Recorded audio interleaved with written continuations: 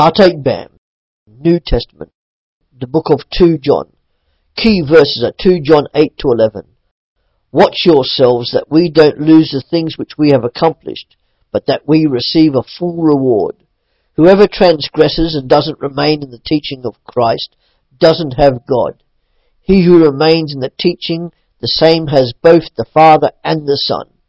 If anyone comes to you and doesn't bring this teaching, don't receive him into your house and don't welcome him, for he who welcomes him participates in his evil works.